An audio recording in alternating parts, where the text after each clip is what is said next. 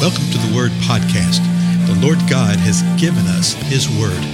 Let us learn it. Let us live it. Let us rejoice in it. Spread the Word.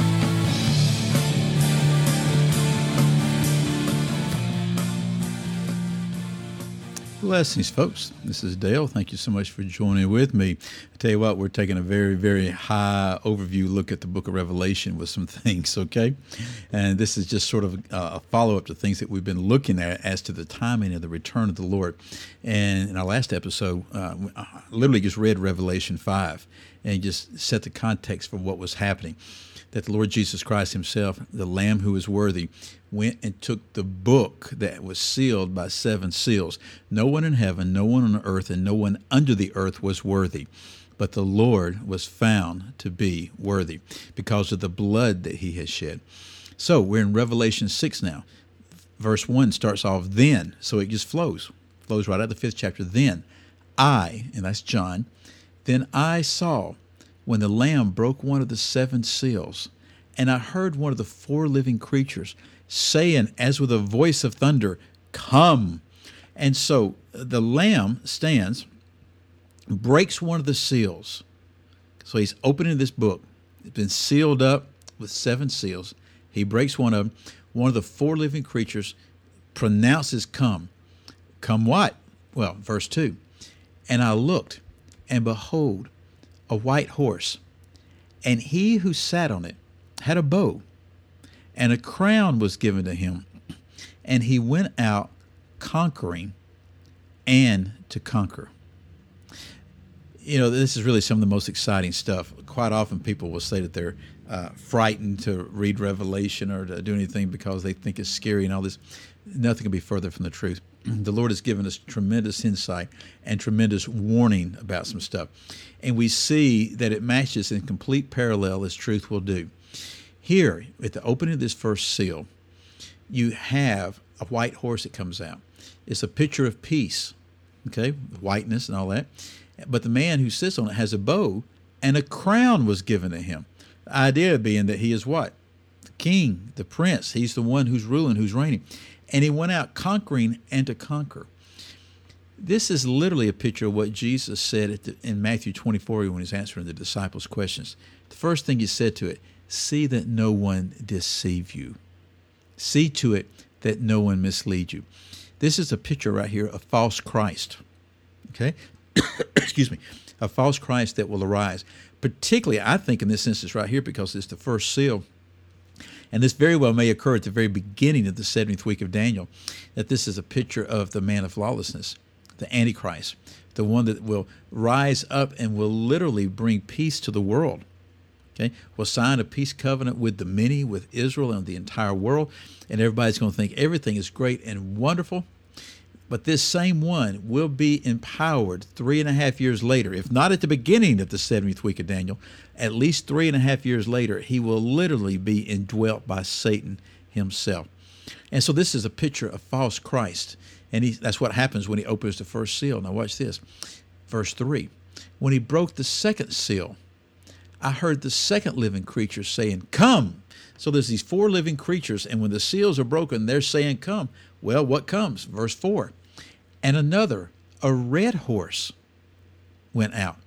And to him who sat on it, it was granted to take peace from the earth, and that man would slay one another, and a great sword was given to him.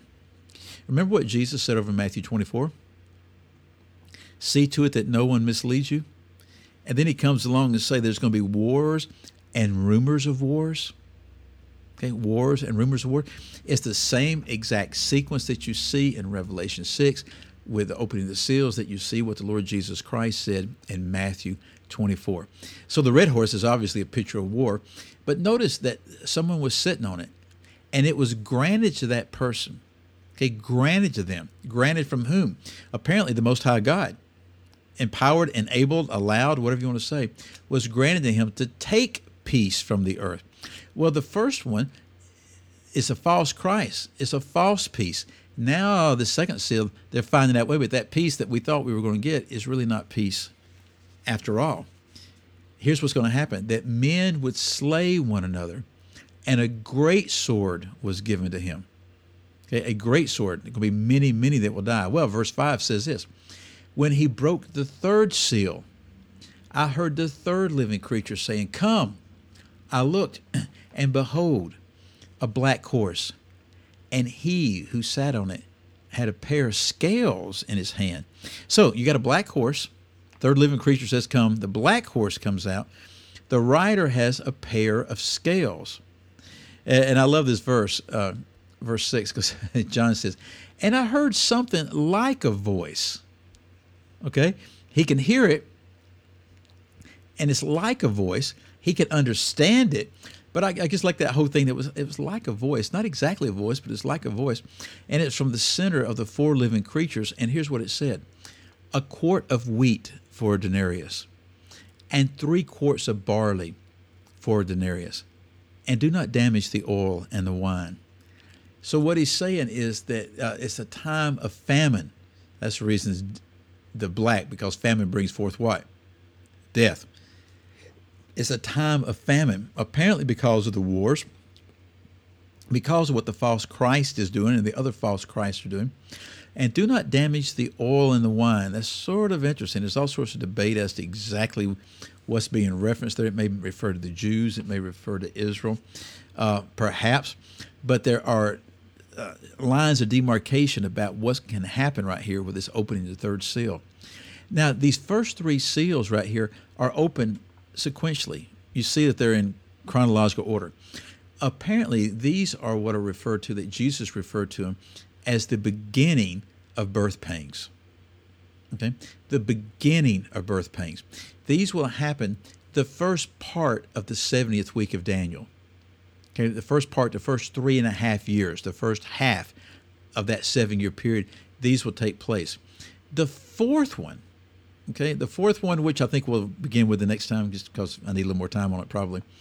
The fourth one may occur before that midpoint, or it may occur right after the midpoint. It could be explained either way. I'm more inclined to think that it's going to take place right after the midpoint of that 70th year. Okay, 70th week of Daniel. You remember what happens that time? Yeah, that's when the Antichrist is revealed. That's when the abomination of desolation occurs. That's when the Antichrist starts attacking the Jews in Israel and the church. And so, as we'll see the next time, the opening of that fourth seal probably makes more sense right there. But these first 3 seals are literally the beginning of birth pangs. Remember, Jesus told us, don't walk in fear. Don't be frightened. Realize that these things are happening, and we are told and by the Lord to rest in Him and trust in Him. But He's given us a lot of details about what's going to occur. What always crosses my mind when I'm looking at these passages right here to share with everybody is this. Are we ready? Are we ready? Are you ready from the point of view of salvation? Have you repented and confessed and called upon the name of the Lord? Are you ready from the point of view of what God may require and may want? Most believers who are truly saved are ready because of salvation, but they think they're going to be out of here before anything happens. It's going to be really, really serious and demanding. And that is not true. It is not true at all. As we see, and we'll see as we go through the balance of looking at what's happening with the seals and the trumpets in the bow. So anyway, go back and examine this. This is the first 6 verses of Revelation 6. Look at what the Lord is going to do and rejoice where you stand with Him. Again, I'm Dale. I'll see you again next time. Goodbye.